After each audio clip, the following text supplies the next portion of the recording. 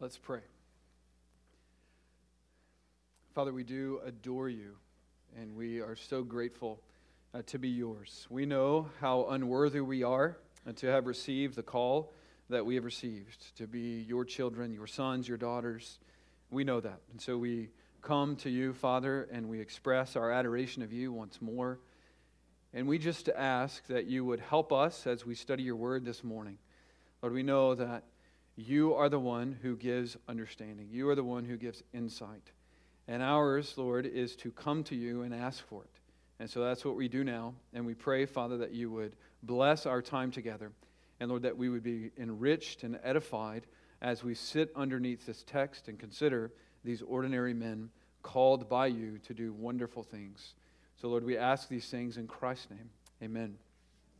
Well, turn in your Bibles with me back to the Gospel of Mark. We'll be in chapter 3, looking at verses 13 to 19 again this morning.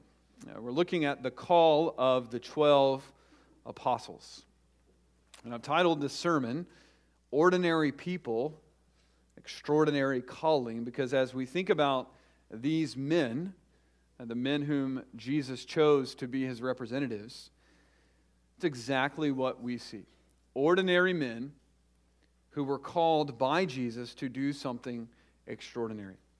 And last week we spent our time looking at the sovereign aspects of this call. We saw that in verse 13.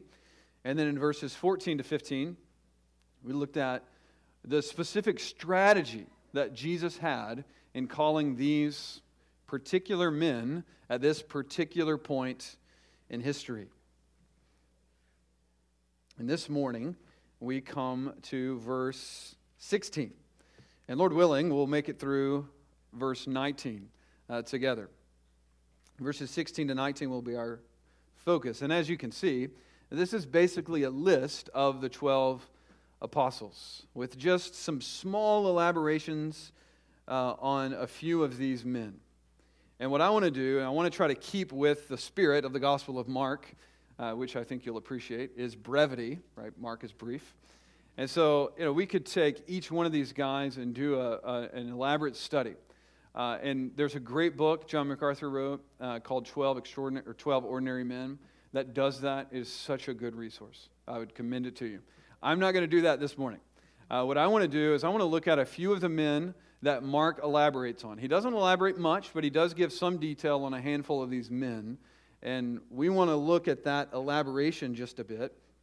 And what I want to do is just point out to you, as we sort of look at those elaborations, is point out to you just how surprising it is.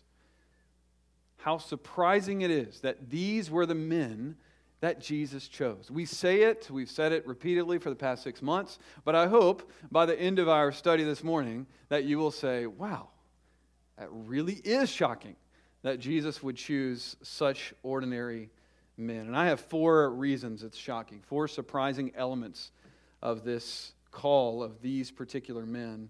And I'll give them to you as we work through the text together. But before we do that, why don't we stand together and we'll read Mark chapter 3. We'll start in verse 13. Mark 3, verse 13. And he, that's Jesus, went up on the mountain and summoned those whom he himself wanted, and they came to him. And he appointed 12, so that they would be with him, and that he could send them out to preach, and to have authority to cast out the demons.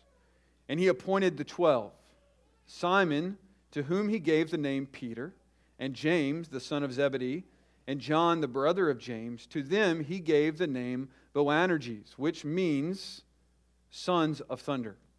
And Andrew and Philip and Bartholomew and Matthew and Thomas and James, the son of Alphaeus, and Thaddeus and Simon the Zealot, and Judas Iscariot, who betrayed him. You may be seated.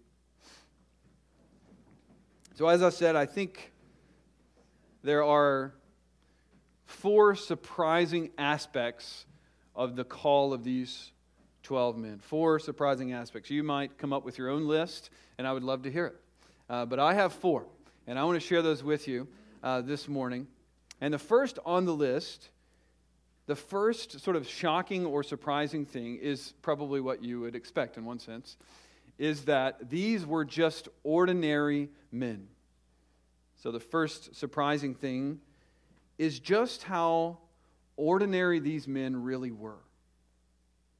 From our perspective, if we were placing the mantle of gospel ministry onto the shoulders of a few select people, we would, of course, set out to find the most able, qualified men for the job. Men with a good reputation, men with a great resume, men with great references. That's what we would do. That's sort of common sense.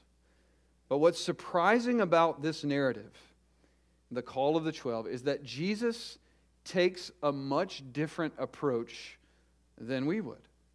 In fact, Jesus seems to choose men who are, from a worldly perspective, the most unqualified and the most unlikely candidates for the position of apostle. I want to show you that. For one, except for Judas, all of these men were Galileans.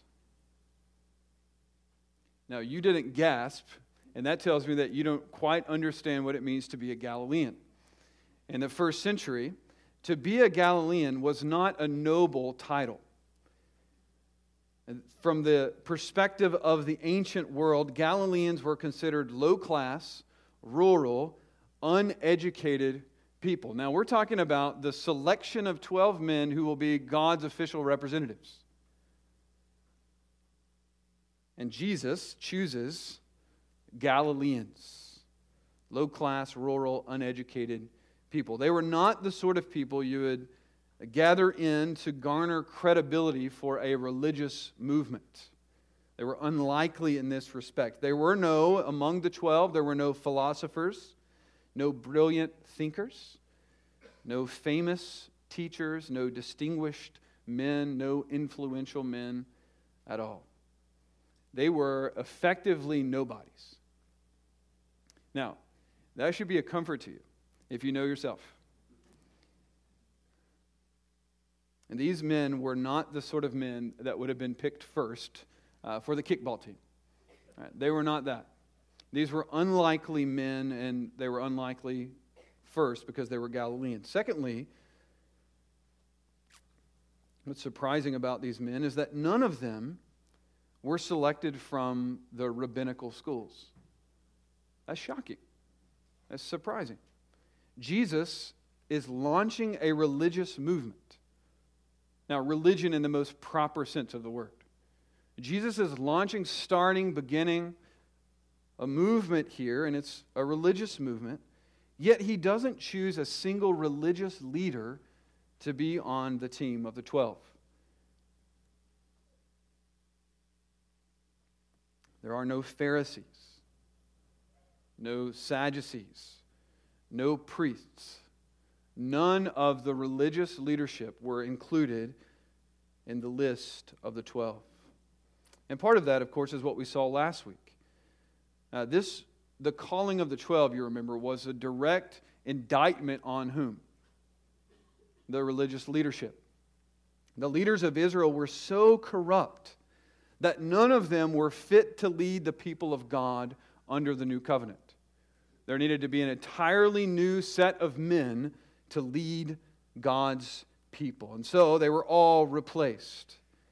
And also the perverted form of Judaism that the Pharisees had put together, created and propagated, and remember they were teaching this as the very word of God, Jesus declared that to be an anathema. Remember, the gospel that Jesus preached, the gospel of repentance and forgiveness of sins, could not be combined with the perverted, self-righteous theology of the Pharisees and the religious leaders.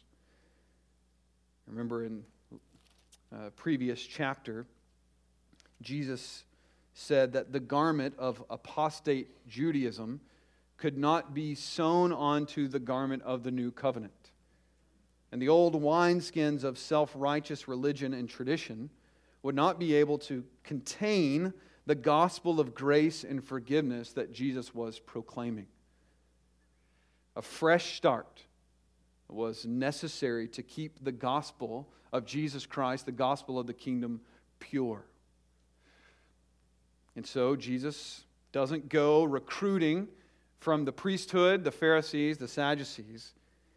He goes to the hillside, as it were, and he's looking for men who are not influential, not the kind of people you would select for a religious movement, men who are untrained theologically that he can take and make them into his kind of man.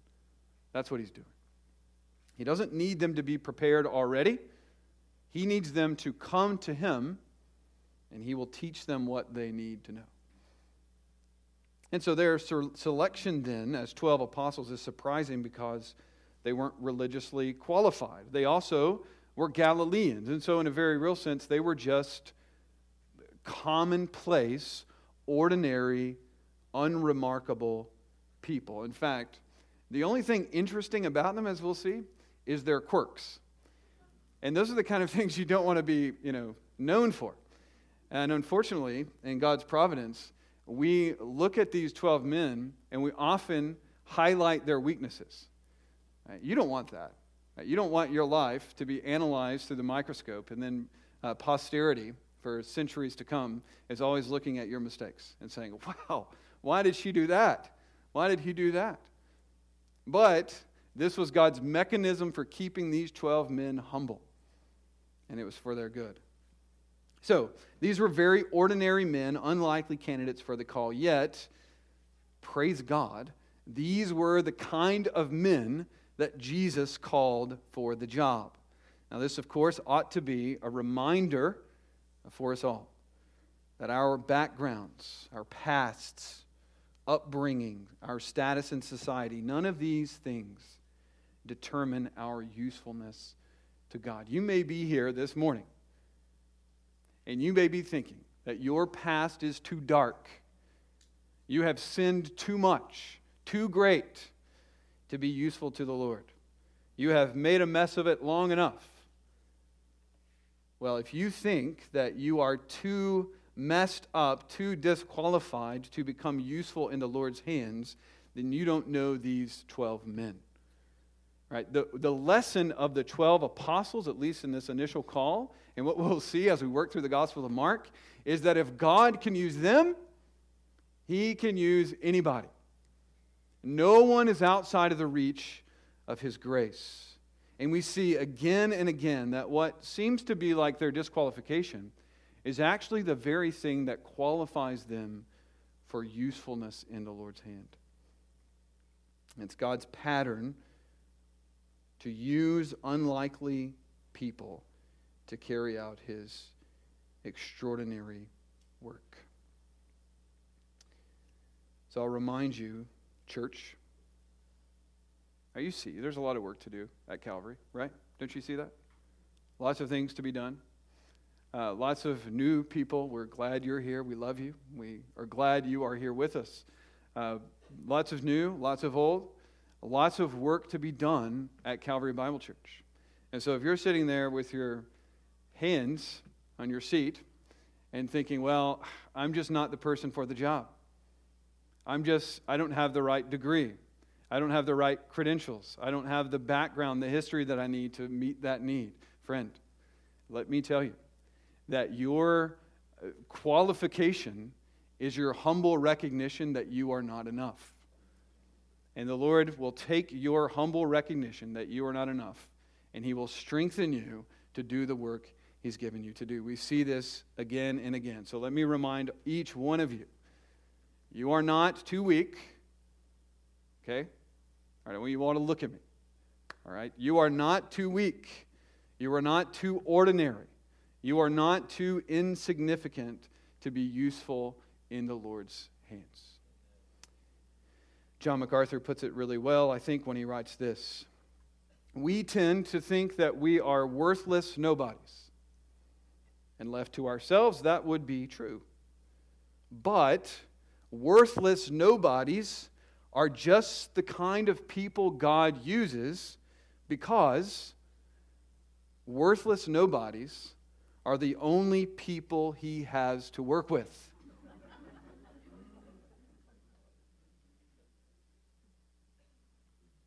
And the call of the 12, of course, proves that to us. It's not extraordinary talents, intellectual abilities, powerful social, political skills. You're going to have awkward conversations. It just happens.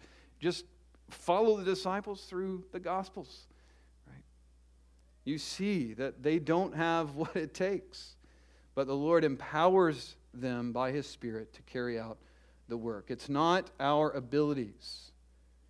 It's our humble submission to Jesus and our willingness to follow Him even when we feel our weakness the most.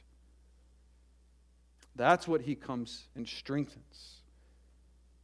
He does this so that He can demonstrate to the watching world that the source of the Christian's strength is not their pedigree, not their education, not their social skills, not their financially strong position. The thing that energizes and strengthens Christians is not themselves, but it's the God behind them, empowering them to carry out the work. So that's what I think is the first surprise here. It's shocking to me how ordinary these men were. The second surprising element here is just how much these 12 men needed to change. Now, some of you are thinking, I don't want to work, I don't want to serve the Lord until I get all my ducks in a row. Well, what we see with the apostles, this call of the 12, is that they needed radical change, but Jesus didn't wait till they were completely matured before He gave them assignments to do. They sort of stumbled their way into growth, and that's often what happens. From the time of the appointment of the 12, the disciples had about a year and a half to be trained by Jesus.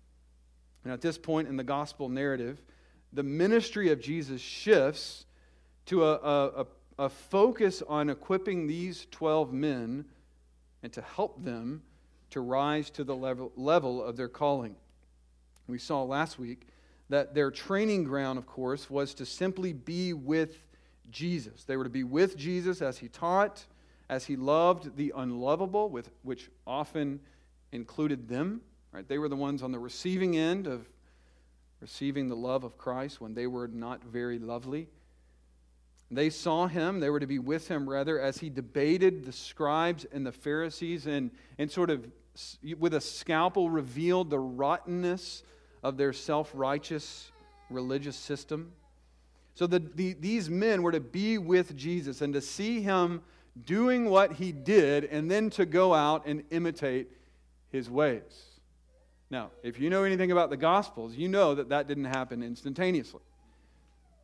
We know that the transformation of the 12 was not an easy, smooth process. They had a long way to go.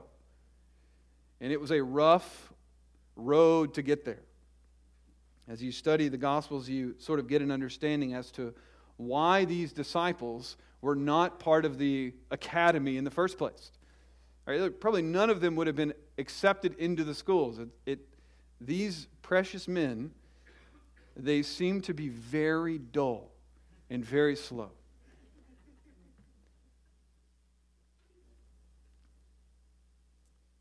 They were slow to understand what Jesus was trying to teach them.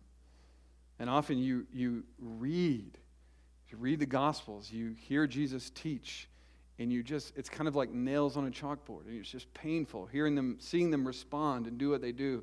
And you're thinking, oh, don't say that, don't do that. But they do it. And Jesus bears with them. Although on a couple of occasions He rebukes them for their dullness or their unbelief. Matthew 5:16, for example, He looks at Peter after Jesus has given a really easy to understand parable. If the blind lead the blind, they both fall into the pit. Pretty straightforward. Blind people leading blind people. If there's a pit, they're going to fall into it. Peter goes up to Jesus and says, "What do you mean by that?" Jesus looks at him and says, "Are you still lacking in understanding also? Do you not understand?" Again, in Luke 24:25, Jesus rebuked the disciples for being slow to believe. He says this, "O foolish men and slow of heart to believe in all that the prophets have spoken. Foolish men, slow of heart to believe. Let me give you another example. Mark 6 is the account of Jesus feeding the 5,000. You remember that. Jesus feeds the 5,000 with just a few fish and some bread. And then in Mark 8, interestingly, if you see Mark 6:33, and then you flip over to Mark 8, you see the same thing happening again, but this time with only 4,000 men. And then, stay in Mark 8 there, and then immediately after Jesus feeds these men, he interacts with the Pharisees, and then they get into the boat to go across the lake. You remember the story? Mark 8, let's pick up in verse 14. And they had forgotten to take bread. Interesting, there were just two narratives about Jesus multiplying a couple of loaves of bread and fish to feed thousands of people. And here they are in the boat. They realize, we forgot bread. So they forgot to take bread, and they didn't have more than one loaf in the boat with them. That was enough for Peter, probably. He didn't want to share. Verse 15, and he was giving orders to them. So they're thinking about bread. They're realizing they forgot their bread. Verse 15, Jesus begins to give orders to them, saying, watch out. Beware of the leaven of the Pharisees and the leaven of Herod. It's a spiritual lesson. He had just been interacting with the Pharisees, and he says, watch out for the leaven of the Pharisees. Leaven is that little agent that will cause bread to rise. The leaven of the Pharisees, maybe self-righteousness. Beware for it, right? It's everywhere, and it starts little, and it wants to grow big. So be on guard against that. And they say, well, now that you mentioned it, Jesus, we forgot our bread. That's verse 16. They began to discuss with one another the fact that they had no bread. That's one of those moments where you're like, oh, don't do that. I know where this is going. Well, they're fighting over their bread, concerned about the bread. And verse 17, and Jesus, aware of this, said to them, why do you discuss the fact that you have no bread? Do you not yet see or understand? Do you have a hardened heart? Having eyes, do you not see? And having ears, do you not hear? And do you not remember? To remember is to call to mind. Have you already forgotten what you just saw? When I broke, verse 19, when I broke the 5 loaves for the 5,000, how many baskets full of broken pieces did you pick up? They said to him, 12. Okay. Verse 20, when I broke the 7 for the 4,000, how many large baskets full of broken pieces did you pick up? And they said to him, 7. And he was saying to them, do you not yet understand? Now, how many times have you seen Jesus do something wonderful? All right, so it's easy to look at these men and very heavily critique them. We are very much like them, I'm afraid. We have his word. It's fixed. It's certain.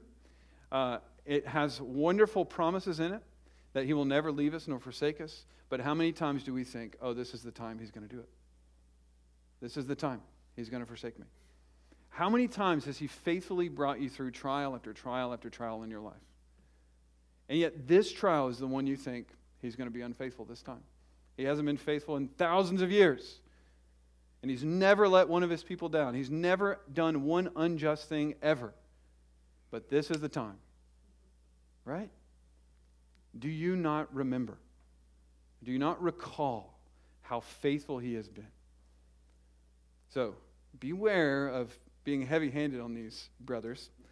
But the point is that they were very slow, very dull, bless their hearts, to get the truth. And part of that actually was because they were so proud. I don't know if you knew that there was a connection between dullness, slowness to learn, and pride. It's very clear with these 12 men.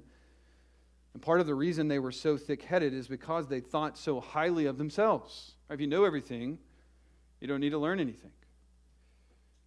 They were all proud, it seems, and so naturally, they spent a lot of their time, and we read in Scripture, they spent a lot of their time debating about which one of them was the best.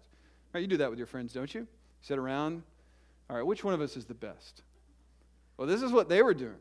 They would sit around and debate with one another who was the greatest. We see that in Mark 9, verse 33.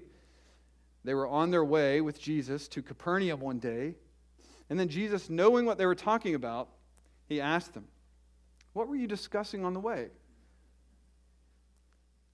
But they kept silent. For on the way they had discussed with one another which one of them was the greatest. They knew they were in trouble.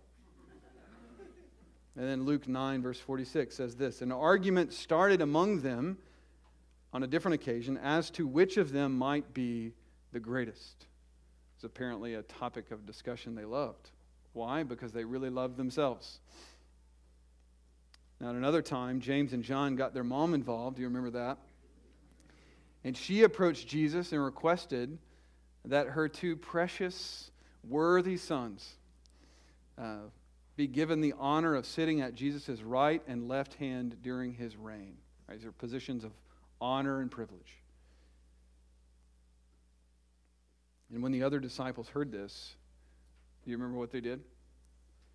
Well, they didn't celebrate and say, "Yeah, this is right, because James and John are the best." No, Matthew 20, verse 24 says that the others were indignant. They were angry. And you get the picture, I don't know this for sure, but you get the picture that they're not angry because James and John had acted so presumptuously and proud. But you get the picture that they're upset that they got beat out by James and John to ask first.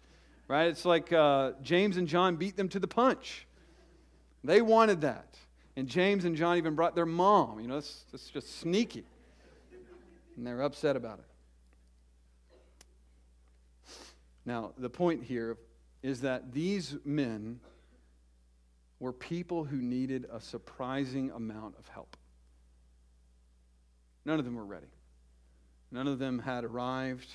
They each had a very, very long way to go.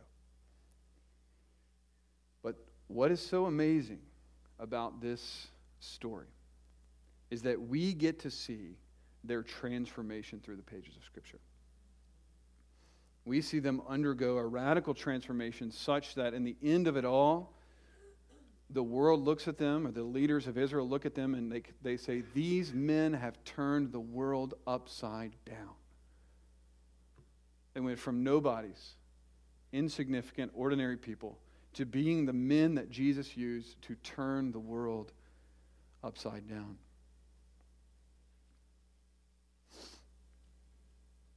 They were radically transformed. Now, we could look at each one of these men and see the transformation. It's really a fascinating thing to do. But Mark lists first on the list in verse 16, Simon. Simon is given a little bit of comment.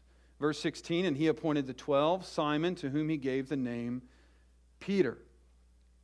Now, I think Mark gives us this name, for one, so that we know who he's talking about. But we have to ask ourselves, why does Jesus change Peter's name, or Simon's name, to Peter? And I would argue that it's because of the change that was necessary for Peter to become God's kind of man. And let me prove that for you. Simon's full name in Greek was Simon Bar-Yonah, which is sometimes rendered Simon, son of Jonah, and sometimes Simon, son of John. So you see it as both throughout the Gospels. But whether it was Simon, the son of John, or Simon, the son of Jonah, Jesus didn't really care. Jesus had a better name for Simon, and that name was Peter. And according to the Gospel of John, the first thing Jesus did when he met Simon, son of John, or Simon, son of Jonah, was to change his name. It's a really interesting first thing to do. Only Jesus could do that. Listen to John 1. You can turn there if you want. John 1, verse 40. One of the two had heard John speak, that's John the Baptist, and followed him, was Andrew, Simon Peter's brother. Now, Simon, of course, Andrew, rather, is mentioned in the list in Mark 3. And Simon Peter's brother. And when Andrew heard John the Baptist speak, he went, it says in verse 40, he found first his own brother Simon and said to him, this is Peter, right? He said to him, we have found the Messiah, which is translated Christ. He brought him to Jesus. So Andrew, Simon's brother, brings Simon to Jesus. And the text says, Jesus looked at him and said, "You are Simon, the son of John. You shall be called Cephas," which is translated Peter. Now, that is quite a greeting, and I wouldn't recommend that you change people's names in your first interaction with them. That's not a good way to win friends and influence people. But Jesus can do it because he has a very specific purpose for changing Simon's name.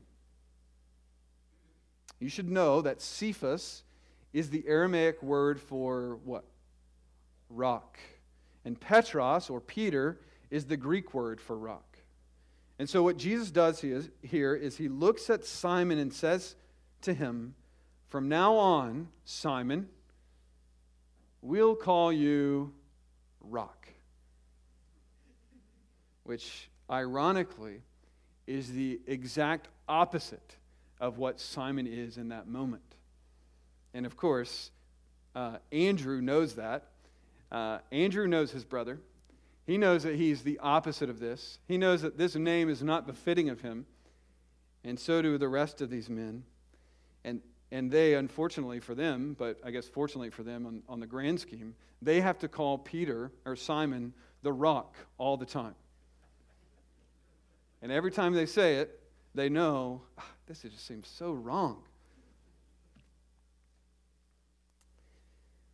Peter, as one author summarized it, was this way. He was, by nature, brash, vacillating, going back and forth, and undependable.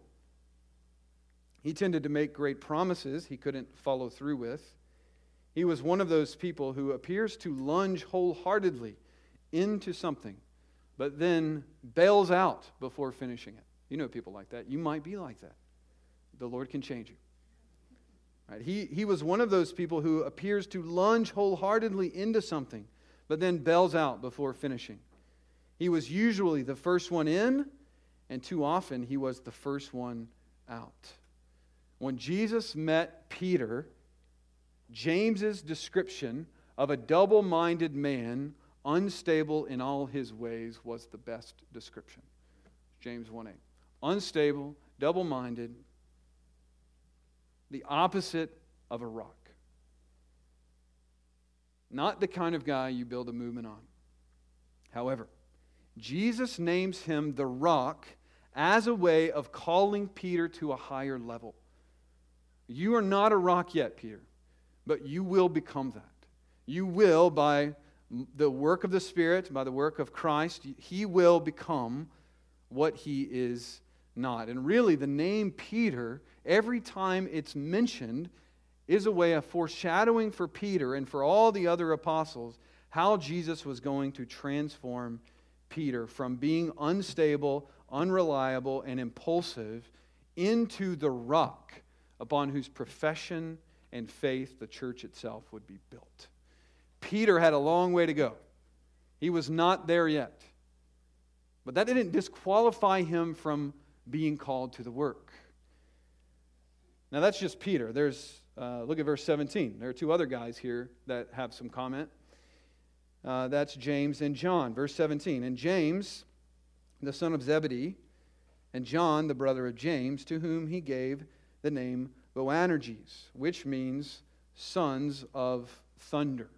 It's the only place where these two men are called sons of thunder. If you just take a minute and let your mind wonder, what kind of men would have that nickname?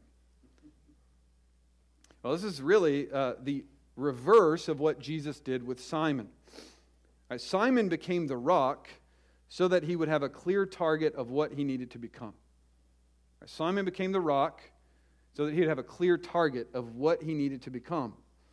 James and John were called the sons of thunder because that's exactly what they were, sons of thunder, and they needed to change.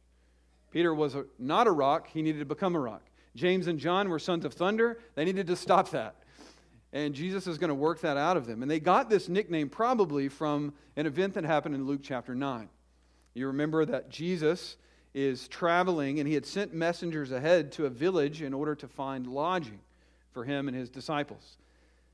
But the people of the village refused to open their homes to him. It's a Samaritan village. Jesus is on his way to Jerusalem from Galilee, and they won't open their homes to them.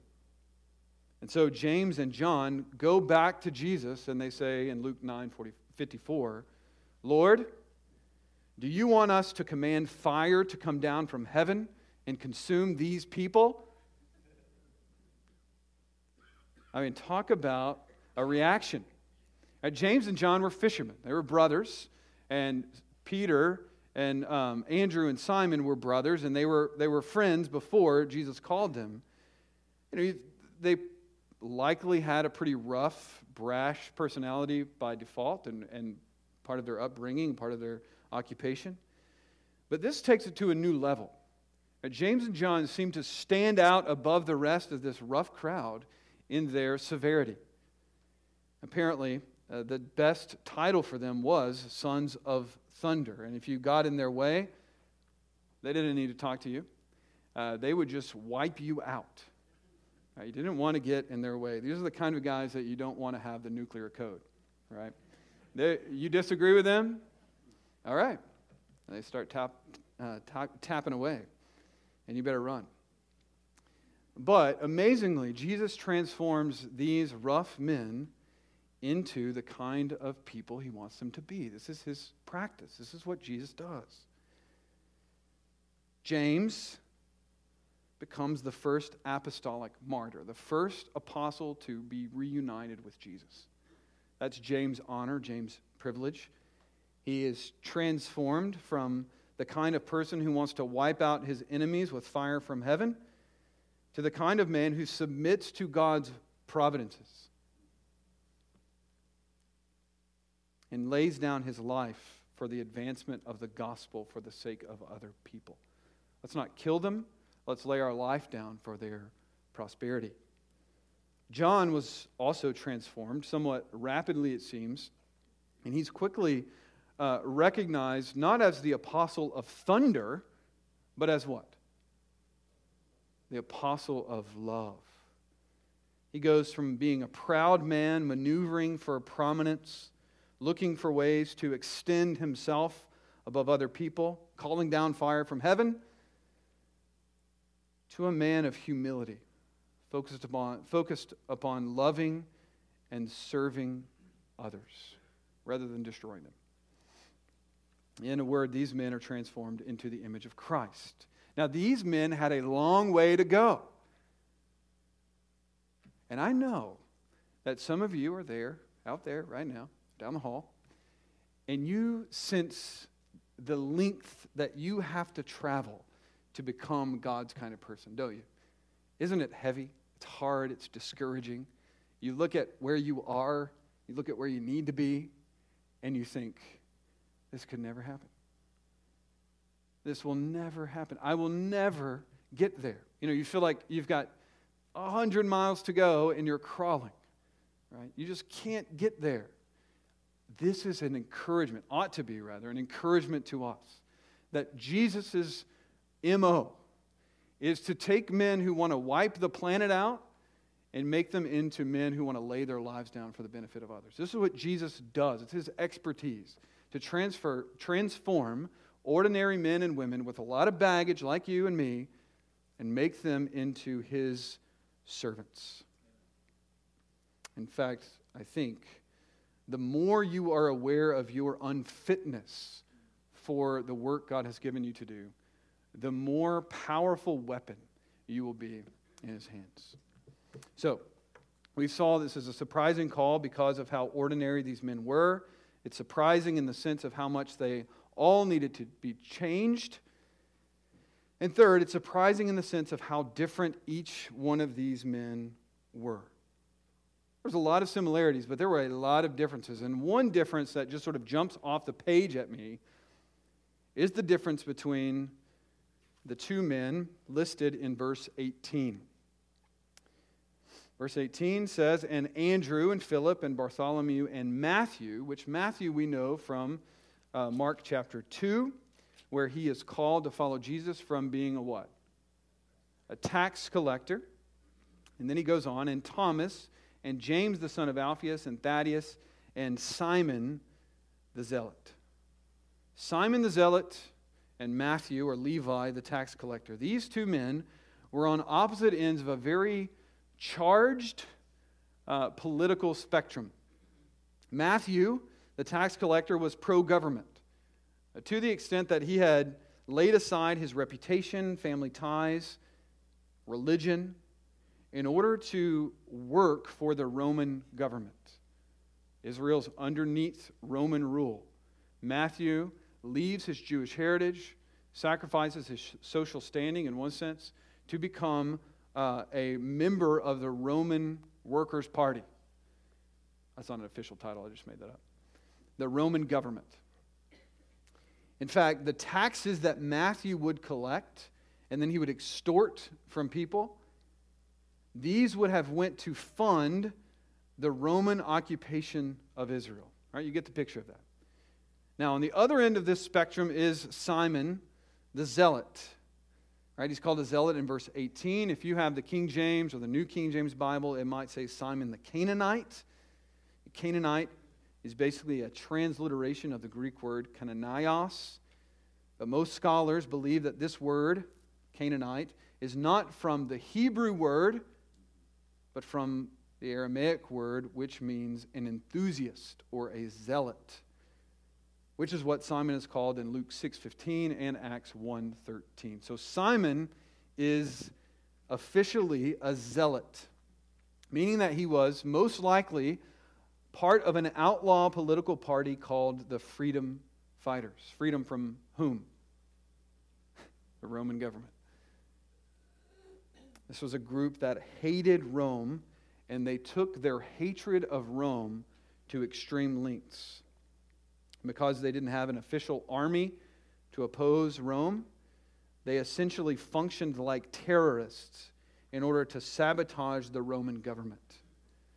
Some of them even carried small daggers under their robes to assassinate political opponents, including people like tax collectors.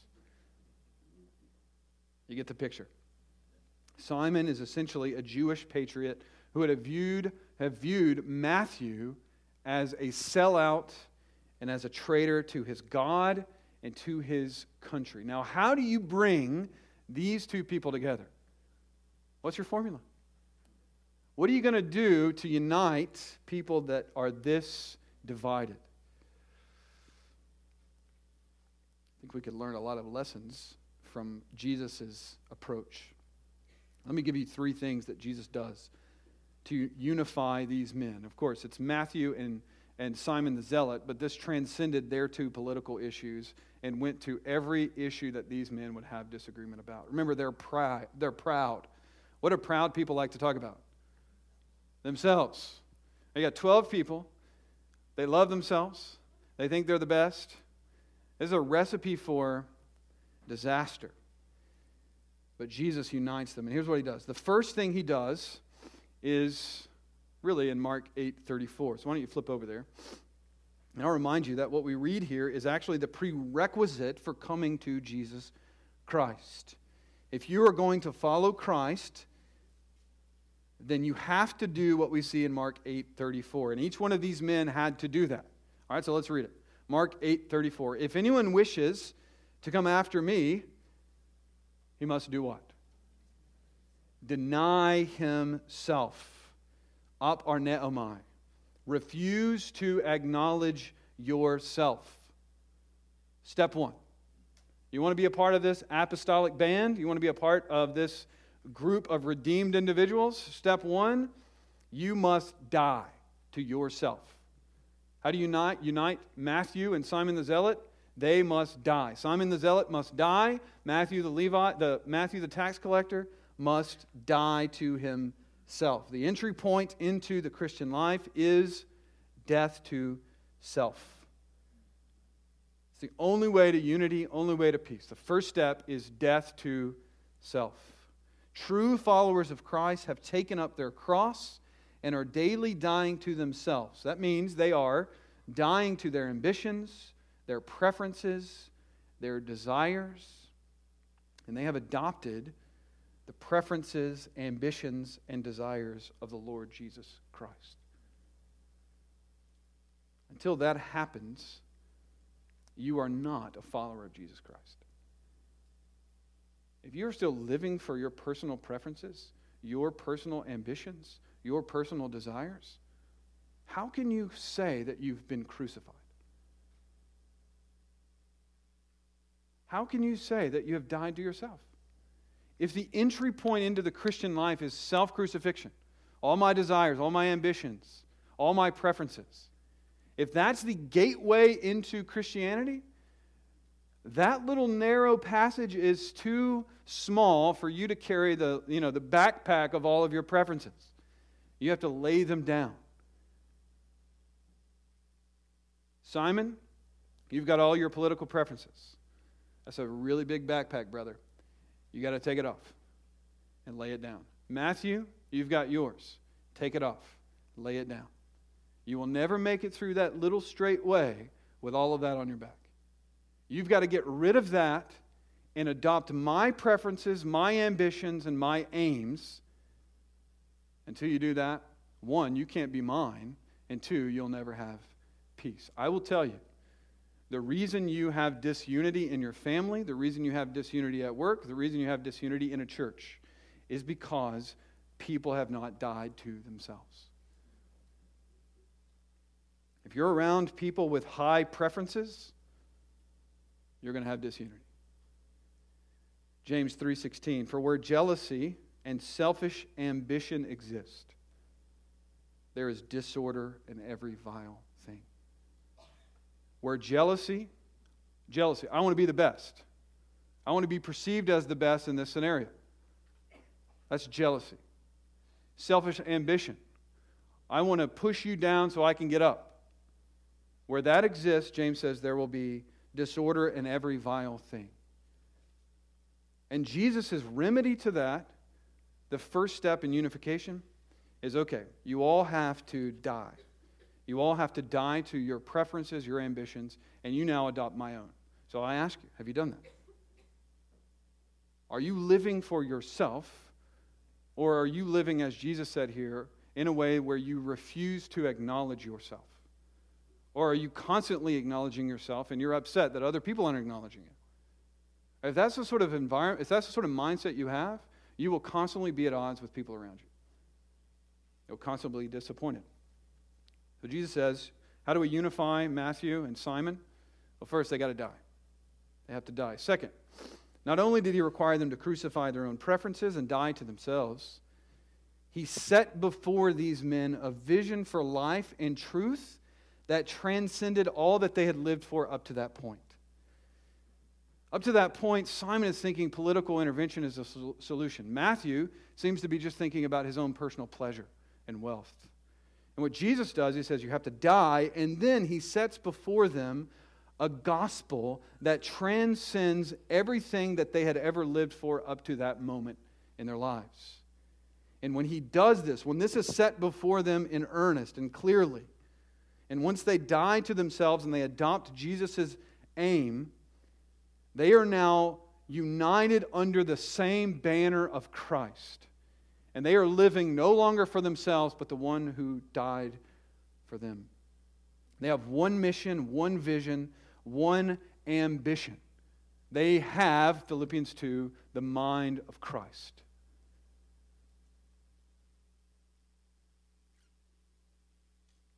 Once this vision of the gospel and understanding of the gospel and the kingdom was properly positioned in the hearts of the disciples, all of their squabbles over politics and personal preferences suddenly seemed ridiculous and petty. They were now living for something larger than themselves. This is what we do, isn't it? We sort of shrink the world down to our petty differences. And Jesus sort of shatters that and gives us a larger vision of what we might do and what he has called us to. And when we realize that, all of our differences and preferences, we've crucified them already, and we see, wow, we should have crucified them a long time ago. And now we adopt the mind of Christ, and we can work together to advance the kingdom of God. That's step 2. Step 3, towards unity. So first is you have to die. Step 2 is Jesus establishes this vision of the gospel and global conquest for them that elevates them out of their little mundane, petty squabbles. And then third, the third step towards unity is, I think, best captured by the Apostle Paul in 2 Corinthians 5:14. Why don't you just flip over there real quick with me? 2 Corinthians 5:14. So these disciples had to die to themselves. They were given a vision that was much larger than themselves. But I would argue that there was something more fundamental that sort of drove the engine of their lives. It wasn't just that they had died. It wasn't just that they had this large vision. But there was some fuel that caused them and compelled them to live for the Lord and to lay down their fighting and to live for Jesus. Verse 14 of 2 Corinthians 5. Paul writes this: "For the love of Christ controls us." Or compels us, I think is even a better translation. The idea there of compelling is it's something that presses you to action. It urges you on. It impels you to keep going. That's what he's talking about. And what is it? What is the thing that sort of compels us and propels us to action? To lay down our petty differences and be united. What is it? Verse 14. The love of Christ. That's what compels us. Not Paul's love for Jesus. I don't think that's what he's talking about. He's not talking about how much he loves Jesus. Oh, my love for Jesus fuels my ambition for Jesus.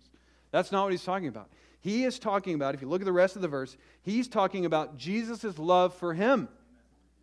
When he recognized that Jesus loved him to the depth and height and breadth that Jesus actually loved him, Paul was compelled to action. Look at the rest of the verse. He says, "For the love of Christ compels us, having concluded this, that one died for all, therefore all died." That's love, John 3:16. Verse 15, "And he died for all, so that they who live might no longer live for" who? Themselves, but for him who died and rose again on their behalf. Friends, the fuel that compels the Christian to act is the love of Christ. Not your flickering, faint love for Jesus. If that's your fuel, friend, you won't make it very far. It's your recognition of Christ's love for you. That is the fuel. That will keep you going when your little dim flicker of love to Jesus goes out. Love of Christ. I'll tell you, you see this through the Gospels. They're just struggling. They're not there yet. They're not there yet. They think they've died to self, but they haven't done it just yet. They're dull. They're slow to learn. And they're just struggling all along the way. But something happens. They see Jesus crucified. They think, it's over. This is it. We know he loved us, but he must have been just out of his mind. Something was going on there. We don't know. But he's dead, and all our hopes and dreams are now in the tomb. And then he rises from the dead. And when they get it, they are transformed. These men are changed. And what they get, I would argue, is they get the height and breadth and depth of Christ's love for them. And that compels them through the book of Acts to count their lives as worthless, if only Christ's love might be advanced to the world. It compels them to act. And friends, I will remind you They didn't get it at first. It was a process for them. None of them were there out of the gate. It was a slow, arduous process, but once it clicked for them, once they understood that the cross was about the demonstration of Christ's love for me, once you understand that, the lights come on. And it changes everything about your life. You no longer live for yourself, but you live for Him who loved you and gave Himself up for you. Now, it's 11:40. So I'm going to stop preaching. And I'm going to, hopefully, I want to pray that the Lord would let this settle on our hearts. And that each one of us would be shocked and reminded at the greatness of Christ's love for us. I don't know when the last time you thought about that was. I don't know when the last time you sat and considered the measure of God's love for you. But I would encourage you to do that today. Take some time. Contemplate. Think about the manifestation of God's love for you. And you say, well, I just don't know if He loves me. How can I know that God loves me? It's a great question. Romans 5:8 says this, that God has demonstrated His love for us, that's you and me, in that while we were yet sinners, Christ died for us. The greatest manifestation of the love of Jesus, the love of God for you, is that He gave Jesus to live and die on your behalf. Once you get that, it changes everything. Let's pray. Father, would you help us? Help us to get that. Now, we confess that we don't quite comprehend the height and the depth and the breadth and the length and the width of your love. But we know, Lord, that this was the fuel and that compelled the apostles and Christians for centuries to live faithfully for you. And so our prayer, Lord, is that you would help us this morning in a renewed way to comprehend the love of Christ for us. Lord, also to die to ourselves, to get a glimpse of this larger vision of what you're doing in the world. And Father, to be compelled by these to live earnestly and faithfully for you. Lord, would you forgive us of our failure and forgive us of our dullness of heart, our slowness to believe and take you at your promises. And I pray, Lord, we pray together that you would continue the work that you have started in us and that you would bring it to completion just as you have promised. And it's in Christ's name we pray. Amen.